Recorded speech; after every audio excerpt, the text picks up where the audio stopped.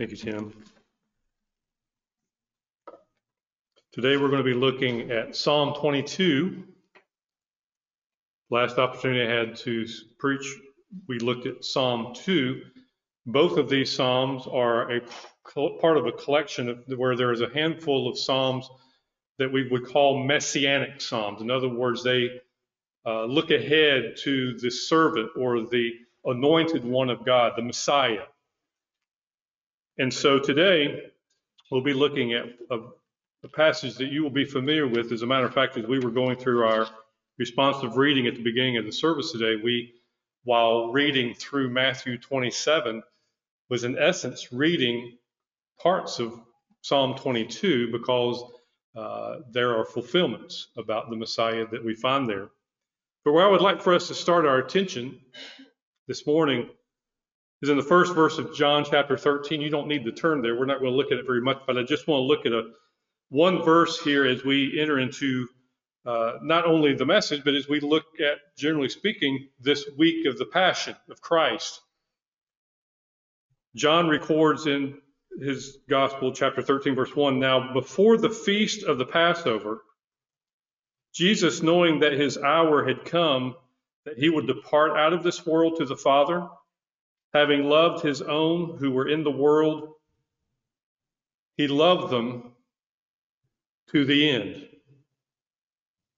Those that the Father had given him in this world in which we really don't belong as God's people, he loved them. But it's interesting that he didn't say he loved them. He loved them to the end. One writer, in commenting on this verse, was speaking in terms as human beings, our tendency is to love people until we have been forsaken. Jesus loved through being forsaken. Thinking about what we represent in our sin, in our rejection of God, to consider the fact that we can sing songs this morning about God's love, and over the past few weeks we've been talking about and singing about God's love, that he loved us in spite of our attitude towards him. And it's only because of his amazing grace that we were able to see him for who he truly is. And we will see him for who he truly was on the cross today very clearly from Psalm 22. Now, we understand the Psalms give us an opportunity to see very clearly who man is. The psalmists often reflect the emotions of the heart from every perspective, whether it be through anger, whether it be through frustration, whether it be through sorrow, whether it be through joy.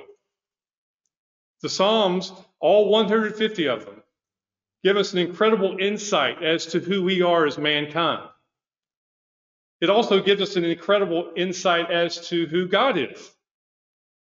As God invites us, with our understanding that he already knows who we are. He understands how we feel. He understands and knows what we think. And so that we can understand the honesty and the sincerity and the genuineness of who God is in relationship with man. But in these messianic psalms, we get the benefit of seeing the God-man. This incredible idea of the incarnation of Jesus Christ, being fully God and being fully man. In these messianic psalms, we often see the genuineness of both natures.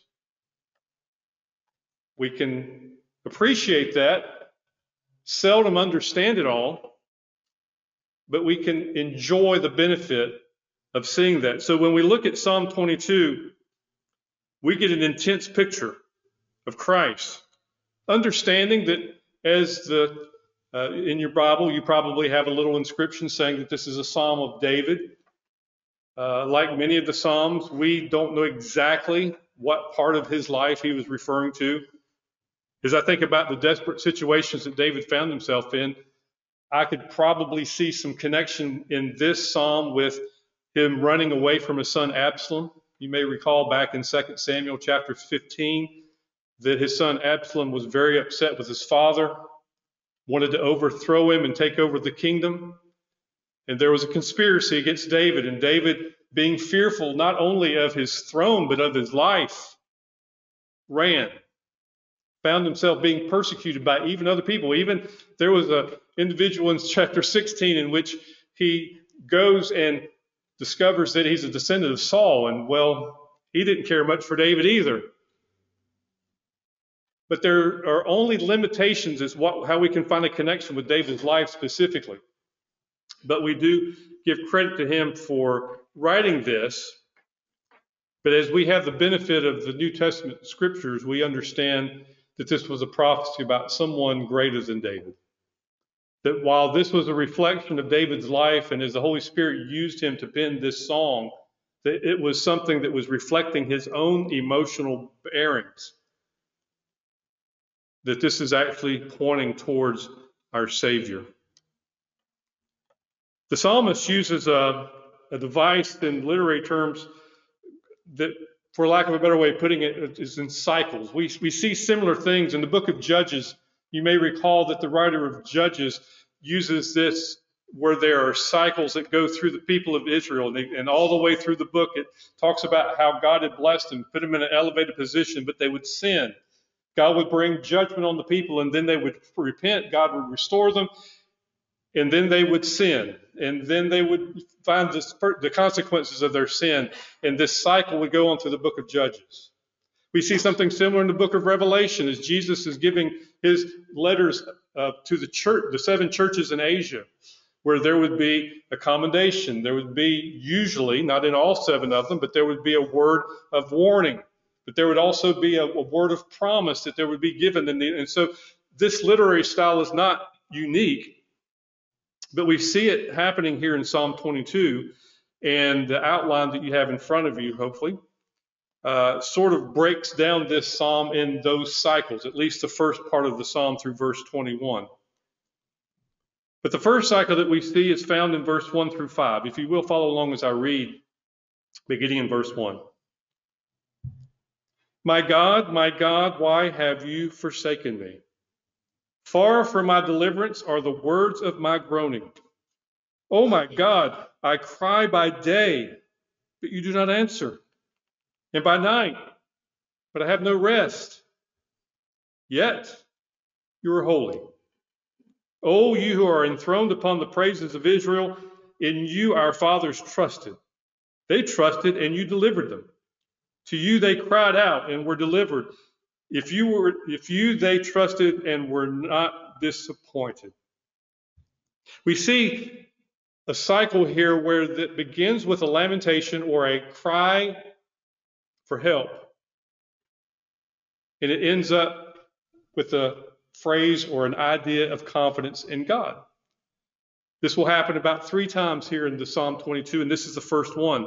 And this first one, because it is so dynamic in its wording, my God, why have you forsaken me? I mean, that gets your attention right off the bat.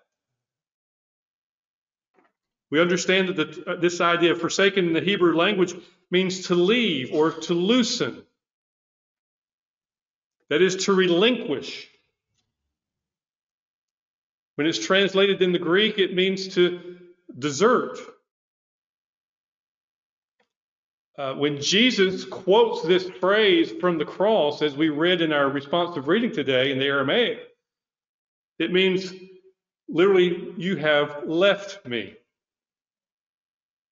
So there's no denying that this is a very serious word, that this is a word that is extreme. It leaves one with a normal sense, emotionally speaking, of abandonment. We're reminded of Jesus' connection to this in Hebrews chapter 5, verses 7 through 9, where the writer of Hebrews says, in the days of his flesh, in other words, when Jesus, the Son of God, who in this portion of the book of Hebrews is being described as a greater high priest than Moses and Aaron and even after the order of Melchizedek. In the days of his flesh, Jesus offered up prayers and supplications with loud cries and tears to him who was able to save him from death, and he was heard because of his reverence. Although he was a son, he learned obedience through what he suffered. And being made perfect, he became the source of eternal salvation to all who obey him. Now, the reason why I chose to title this message today, Unwavering Hope in the Midst of Suffering, is because we're looking at the cross of Jesus Christ while he was in the midst of the most intense suffering that we can possibly imagine, humanly speaking, and in a spiritual sense that we can never understand as believers in Jesus Christ. But it was in the days in which he lived on this earth, and particularly on the cross, as the writer of Hebrews says, that he offered up prayers and supplications with loud cries and tears, knowing that there was someone able to save him from death. And it says that he was heard. But yet the psalmist and Christ, in quoting this psalm from the cross, says, my God, why have you forsaken me? Why are you so far from saving me? From the words of my groaning, from my prayers. In other words, why are you not listening to my prayers? Yet there was an understanding that yet you're holy. Now, as R.C. Sproul put it in his little book, The Truth on the Cross, which if you ever have a chance to ever just go on the website and look at a bookstore somewhere, this is a beautiful little book that's easily read, but it gives a great understanding about the truthfulness of what was taking place on the cross.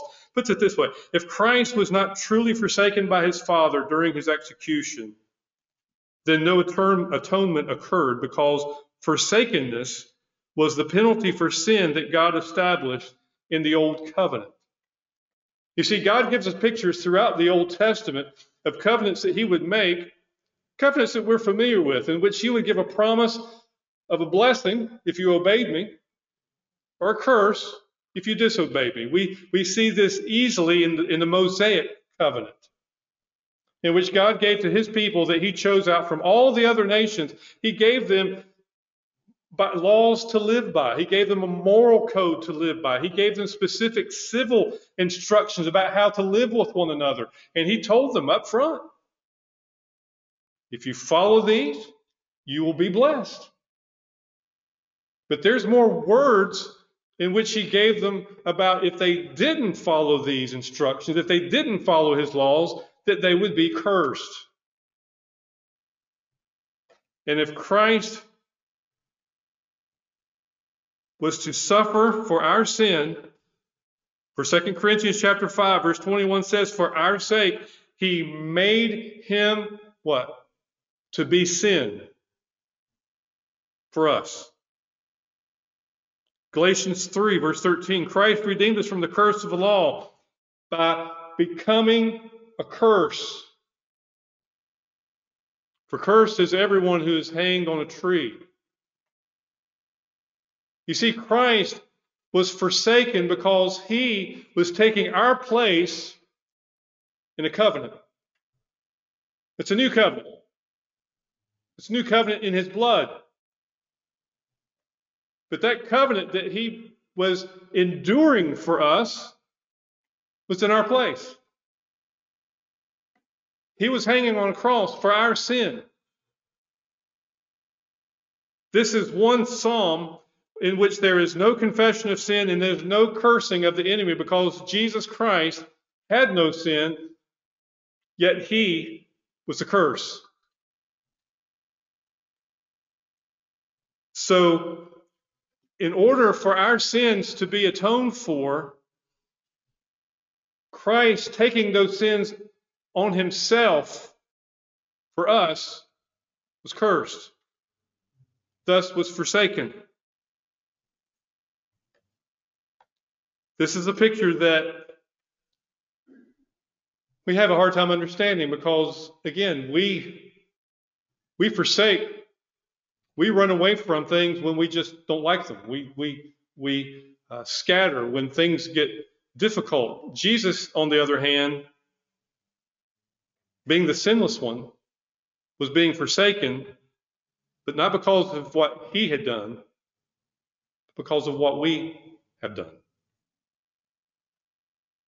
But it may make you scratch your head for just a second. Wait a minute. Now you say, well, Mark, I remember in the last few weeks we've even sang songs. How deep the Father's love for us talks about how the Father turned his face away, right? The sky was darkened.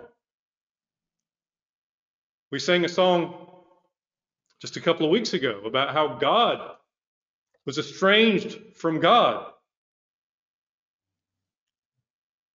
It sounds extreme. And some skeptics would love for us to take that to a great extreme. Those in Judaism and those even in Islam love for us to talk about how God was estranged from God, because that seems to them to be an argument to say, well, that means that just blew up your whole idea of the Trinity, that God was actually in Jesus Christ and Jesus Christ was God,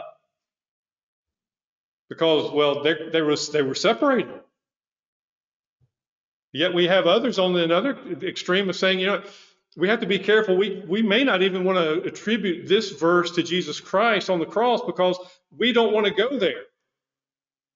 We can't say that the Son was forsaken by the Father, because that would seem there would be a break in fellowship to the point where there was a distinction between the two, and Jesus Christ was less than God. But I think we can solve this issue by just understanding that this is no more complicated than the incarnation itself. That we understand from John chapter 8, Jesus said, when you had lifted up the Son of Man, and again, obviously, he's speaking of being crucified, then you will know that I am he, and that I do nothing on my own authority, but I speak just as the Father taught me, and he who sent me is with me. He has not left me alone. Jesus understood that the fellowship that he enjoyed with the Father was constant, that the Father never left him or would leave him alone. This becomes a little bit more intense when Jesus is speaking about the hour which is soon to come. In John chapter 16, he says, indeed, it has come when you will be scattered, each to his own house. Now, when would this be? This would be when he was arrested and crucified. And what happened to the disciples he was speaking to? They went home. They were scattered. And they left Christ alone. But Jesus said, yet I am not alone, for the Father is with me. So what are we left here with? Well, we, again, have to understand, as we were reading in our responsive reading from Matthew chapter 27, that from the 6th hour there was darkness over all the land until the 9th hour. And this is a period in which we see God, as it were, turning his face from the sun. And Jesus cries out, my God, why have you forsaken me? And it was shortly after this, as Luke records in Luke chapter 23, about the 6th hour, there was darkness over the earth or the whole land until the 9th hour. And the curtain of the temple was torn in two. Then Jesus, calling out with a loud voice, Father, into your hands I commit my spirit. Within just moments, during this period of darkness, in which Jesus was bearing the burden of our sins upon his shoulders physically on the cross, shedding his blood for our atonement, there was a word first of, my God, why have you forsaken me? To the word, Father, into your hands I commit my spirit. How can we justify those two statements? Because we're speaking about a person who is at once being fully God and at once being fully man. Once being fully God, and that his fellowship with the Father and the Spirit can never be broken because they are eternally one God. Yet when Jesus Christ as man, being man, why? So that he could, as the writer of Hebrews puts it, not only be tempted like we are, but to suffer as we do. So that he could be truly a great high priest, was experiencing what anyone will experience when they are in their sin, and that is being forsaken by God. You say, well, that doesn't explain it very well. And I'm just going to tell you that you can't understand it very well. This is one of those things we just have to take by faith, understanding that no more than we can explain how God can become flesh and remain God fully and be man fully, can we explain how God can also be one with God, the Father and the Spirit as the Son, and yet at the same time experience the wrath of God, the being forsaken by God because of sin. Even as Pastor Charlie in our prayer this morning of confession, talking about how God cannot be in the presence of sin. There had to be a forsaking. But it was done by someone who could never be separated from God. It's just simply, we are thrust into this mystery of the incarnation. In the midst of his lament, he was still confident that a holy God hears his cry and rescues those who cry out to him. Verse 3, yet you are holy, enthroned on the praises of Israel. In you our fathers trusted. They trusted, and you delivered them. To you they cried and were rescued. In you they trusted and were not put to shame. Jesus, I'm sure, as he was quoting from verse 1, was very sure of what was in the next 4 verses, as well as the next 30 verses. He was sure that even though he was being forsaken in the flesh, bearing our sin, that there was a God who he could trust to deliver him. So that's the first cycle of lament and confidence that we see by the psalmist here as portrayed in the life of Christ, the Messiah. The second cycle we see in verses 6 through 11. And as we go forward in these laments, we will see more and more a reflection upon the flesh that Jesus Christ took upon himself and experienced. Verse 6, but I am a worm, not a man, a reproach of men, and despised by the people. All who see me sneer at me. They make their mouths at me, in other words. They wag their heads. He trusts in the Lord. Let him deliver him. Let him rescue him, for he delights in him. Yet you are he who took me from the womb. You made me trust you at my mother's breast. On you was I cast from my birth, and from my mother's womb you have been my God. Be not far from me, for trouble is near, and there's none to help. Now, this is a desperate situation, no doubt. This is a situation where, because of the circumstances that the psalmist finds himself in, finds himself lower than a man. In other words, he has been brought very low, very humbled by whatever it is that he was experiencing. And when we think about Jesus Christ on the cross, the shame, the incredible disrespect for not just man, but understanding that he was the Son of God in their midst, sustaining their very lives, giving them breath to breathe, giving them the ability to say the words of cursing to him, to give them strength in their hand to slap him across the face. I've been brought. I'm a worm, scorned by mankind, despised by the people. All who seek me, they mock me. We see this, do we not, in the road to the cross, in Jesus' life? The mockery, the cruelty, the humility that they were bringing upon him. They make their mouths at me. They wag their heads. In other words, they set their jaw in a certain way in their arrogance and in their pride, challenging him. Now, the psalmist used the words that the Messiah was relying on. Yet they used them in scorn while he was on the cross. He trusts in the Lord. Let him deliver him. Let him rescue him, for he delights in him.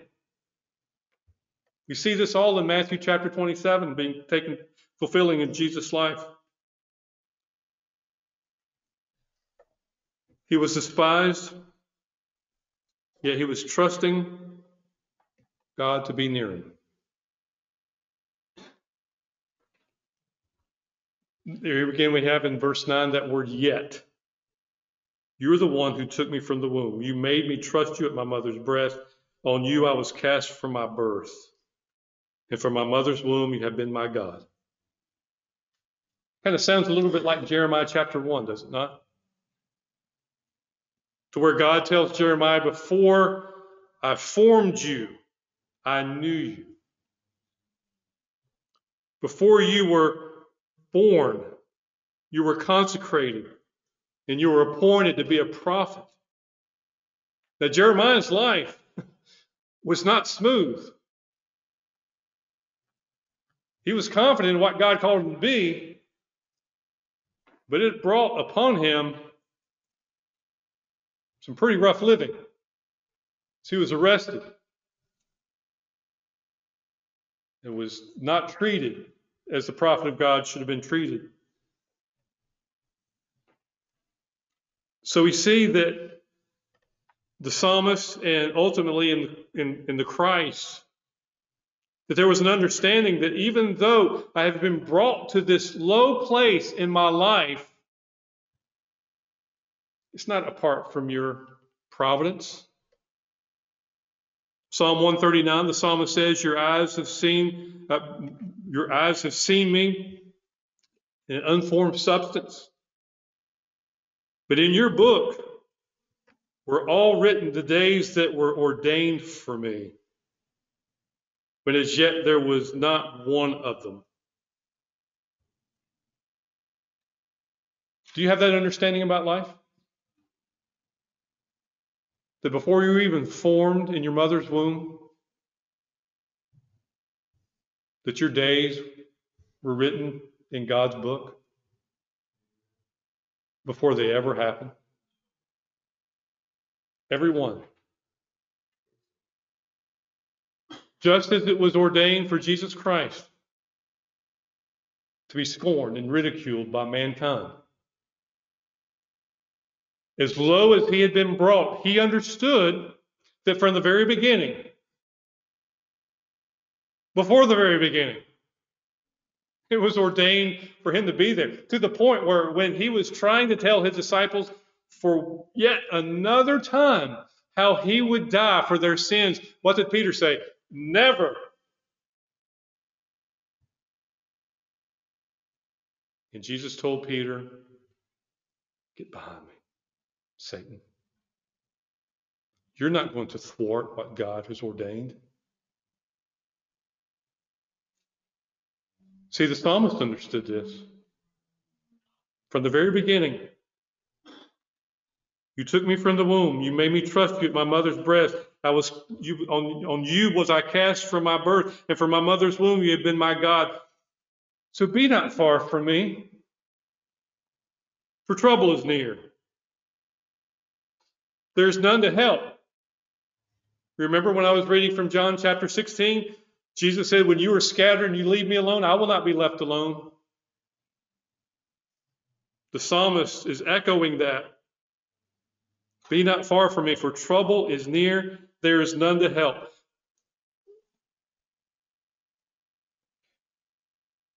Where's our perspective? What is our perspective when we're suffering?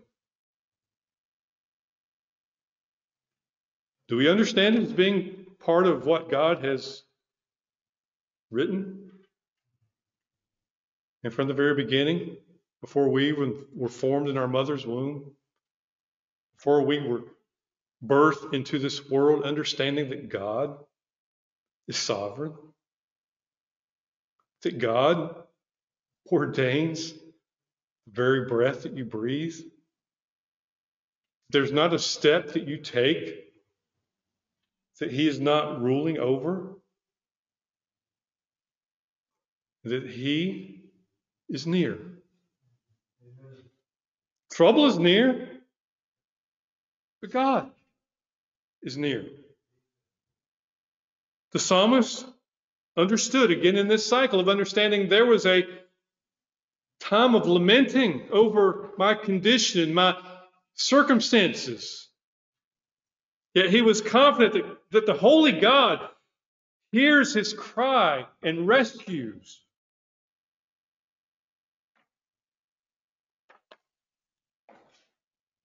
The third cycle, found in verse 12 through 21. Many bulls encompass me. Strong bulls of Bashan surround me. They open wide their mouths at me like a ravening and roaring lion. I am poured out like water, and all my bones are out of joint. My heart is like wax. It is melted within my breast. My strength is dried up like a potsherd, and my tongue sticks to my jaws. You lay me in the dust of death. For dogs encompass me. A company of evildoers encircles me. They have pierced my hands and feet. I can count all my bones. They stare and gloat over me. They divide my garments among them, and for my clothing they cast lots. But you, O Lord, do not be far off. O you, my help, come quickly to my aid. Deliver my soul from the sword, my precious life from the power of the dog. Save me from the mouth of the lion. You have rescued me from the horns of the wild oxen. You see, each one of these cycles builds up, and it's just like I couldn't help but thinking. As we were singing My Jesus Fair, those first few verses, I can get overwhelmed. Pierced by thorns, grown from the fall. He who gave the curse was torn to end the curse. He was scorned by men in blasphemy. He was torn by nails of cruel men, and to his cross, as grace prevailed, God pinned my wretched sin. He was crushed by God in judgment just. The Father turned his rod on Christ, who was made sin for us.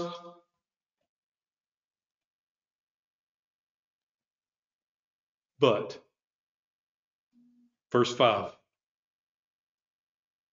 my Jesus strong shall come to reign in majesty. The Lamb arose, and death is slain. Lord, come in victory. Because you know verse 5 is there, you can sing the other 4 verses with joy and confidence. Because Jesus knew that the rest of Psalm 22 was there, he could say, my God, why have you forsaken me? He knew the rest of the story. He knew the purpose of what was going on in his life. He knew that even though he was encompassed by evil, wicked, sinful man, and even the devil himself, you have rescued me. This word that's translated, at least in the English Standard Version, save me from you have rescued me, is actually, in other versions, hear me. As if to say that as I send this prayer, it is as good as done. For the psalmist says, you have. You have rescued me. Not that I hope that you will rescue me, which hope in the Lord is sufficient. All of the victories have not been won. But when we can say, you have, we not only have an understanding of what it is that we're going through, but we understand that there is a purpose for it so that we can say with joy, Romans chapter 8, verse 28, that all things do work together for good to those who love God and are called according to his purpose, even before they were formed in their mother's womb.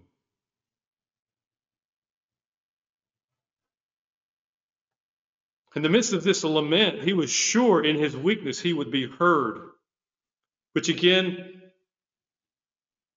as if you couldn't tell, that it was culminating in my heart in just preaching this, praise. That's our response to the one who understands what it is that Christ, our Savior, suffered through in his love for us. We can't help but be like the psalmist in verse 22. I will tell of your name to my brothers. In the midst of the congregation, I will praise you. You have no excuse to come into this auditorium on a Sunday morning when the music is playing and I'm leading, or whoever is here leading in music, and not singing. I don't care what your voice sounds like. I don't know how loud or how low it is. I don't care how much in tune you are. There is no excuse. For I will tell of your name to my brothers. In the midst of the congregation, I will praise you. There's no easier place in this world to sing praises to God than right here. That's the reason why I'm so happy that I have the opportunity to lead it, not because I'm great, but because I have a gift of leading music. It's because I know, like I've told Pastor Charlie and Tim and others who have been here when I was asked to do it, I'm going to be singing anyway. I might as well be the one picking the songs out. Because I understand that there is something to sing about. There is something for us to rejoice over. In Hebrews chapter 2, again, my favorite commentator on all of Scripture, the Holy Spirit, in Hebrews chapter 2 says, but we see him for a little while was made lower than the angels, namely Jesus, crowned with glory and honor because of the suffering of death, so that by the grace of God he might taste death for everyone. For it was fitting that he, for whom and by whom all things exist, in bringing many sons to glory, should make the founder of their salvation perfect through suffering. That's Psalm 22, verses 1 through 21. Okay? So through suffering, what does he do? He brings many sons to glory. For he who sanctifies and those who are sanctified all have one source. That is why he is not ashamed to call them brothers, saying, I will tell of your name to my brothers. In the midst of the congregation, I will sing your praise. While Jesus Christ, through his Spirit, resides in all of us as believers, you can rejoice in knowing that when we sing together, that the presence of Jesus Christ is very real. When we lift up his praise, why? Because Jesus says, I will tell of your name to my brothers. In the midst of the congregation, I will sing your praise. Jesus Christ, the Son, is singing the praise of who? God the Father. We all have an audience of one. And here we are. Now, who is going to be the participants in this praise? What a list. And I love this, as Tim often will lead us in our prayer of supplication on Sundays and talk about those nations to whom the gospel has been very limited, if not completely absent. But you know what? The psalmist understands, just like John when he was recording the revelation from Jesus Christ in the last book of our scriptures, understood that that's not limiting God in any way. Verse 23, you who fear the Lord, praise him. I'm sorry, there was an exclamation point in my in my notes of that, right? That wasn't something that was just, as those of you who fear the Lord, praise Him. It was a shout. Praise the Lord. All you offspring of Jacob, all you descendants of Abraham, glorify Him and stand in awe of Him, all you offspring of Israel. For He has not despised or abhorred the affliction of the afflicted, and He has not hidden His face from him, but has heard when he cried to Him. From you comes my praise in the great congregation. My vows I will perform before those who fear Him. So this effect of praise isn't just in our singing, but it's in our service. Now there's others. Verse 26, the afflicted shall eat and be satisfied. Those who seek Him shall praise the Lord. May your hearts live forever. All the ends of the earth shall remember and turn to the Lord. All the ends of the earth. So when Jesus told His disciples to go ye therefore into what? All nations, teaching them, making disciples, baptizing them, among them all, not just to the surrounding counties or states or provinces. All the ends of the earth shall remember and turn to the Lord, and all the families of the nations shall worship before you. I can't wait. Every now and then, Amy will bring me a YouTube video from, I think there was some group, I'm not sure what country in Africa they were from, but they were just a group, and they were a cappella, not a cappello, but a cappella singers, and they would sing, and the harmony was just great, but yet the accent, you knew they weren't from the south of the United States, that's for sure.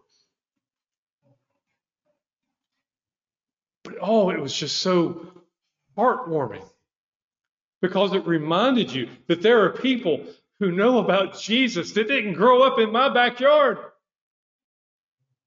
That there are people who know about Jesus that didn't grow up in North Carolina. That didn't attend a Bible college like I did. But there are people in places on the face of this planet that if you were to set me right in the middle of it, I would never in a billion years guess where I was at. But they know Him. And they sing about Him. And if all we do for eternity is to sing together that new song, not the ones that the Gettys wrote or one that we got from City of Light, but the new song the Holy Spirit gave us, that we will be singing, worthy is the Lamb that was slain. To receive blessing and honor, glory, power, forever. Why?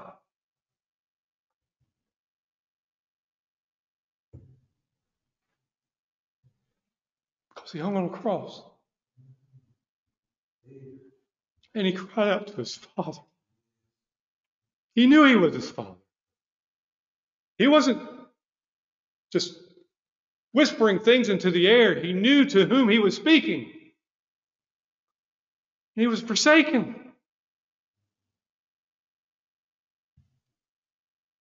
But then He wasn't. Then He wasn't. For kingship belongs to the Lord. And He rules over the nations. All the prosperous of the earth eat and worship before Him. Before Him shall bow all who go down to the dust. even the one who could not keep himself alive. They will all bow down. Because kingship belongs to the Lord. So my Jesus strong shall come to reign in majesty.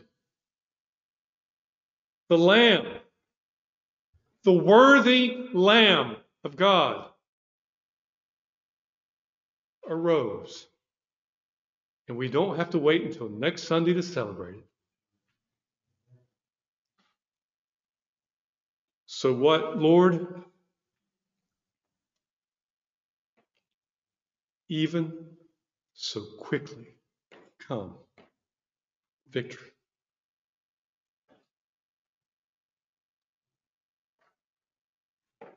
Even posterity praise him. It shall be told of the Lord to the coming generation. If that doesn't give you reason to hope in this hopeless world, to know that even in the coming generation, there will be those who serve him. They shall come and proclaim his righteousness to a people yet unborn. Haley, Matt, that little baby, he's got hope. Because Jesus Christ still reigns. Those of you who have children, and you're wondering when that age is going to come before they're going to be held accountable before the Lord, and you just pray and you hope they come to know Christ as their Savior. Personally, not attached to you, not attached to this church, but attached directly to the Lord himself. There's hope. Because there's a generation that hasn't even heard of him yet that will believe and will serve him because the Bible tells me so.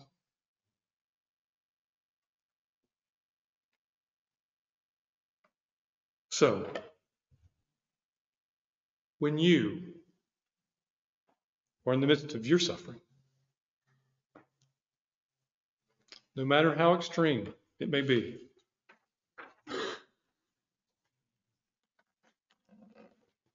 and you really feel like the psalmist who says, God, why? Why are you not answering my prayers? Why does my life look like you've abandoned me? To remember that he's the one who hears our prayers, that he hears us when we cry, that he's the one who knew before we were even born what we were going to experience today and tomorrow. And he's there. He's present with us. And that even though we feel like we are surrounded by the enemy, even though we feel like the devil is so real, he's roaring like a lion, wanting to devour us, to understand that Jesus is King. And he will ransom us.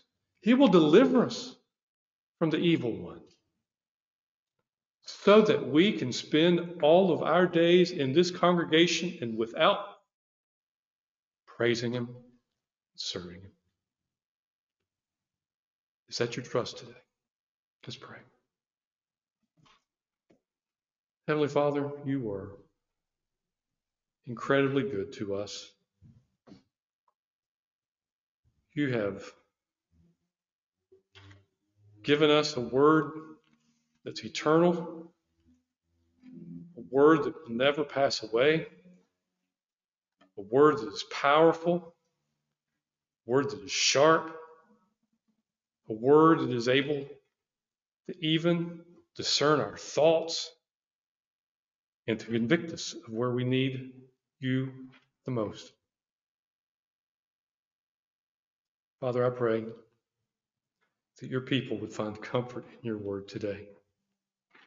I pray that your people would find hope in your word today. And I pray that should there be someone in this auditorium or anyone under the sound of my voice who has yet to place their trust completely in the work of Jesus Christ on the cross as he hung there, bearing our sin,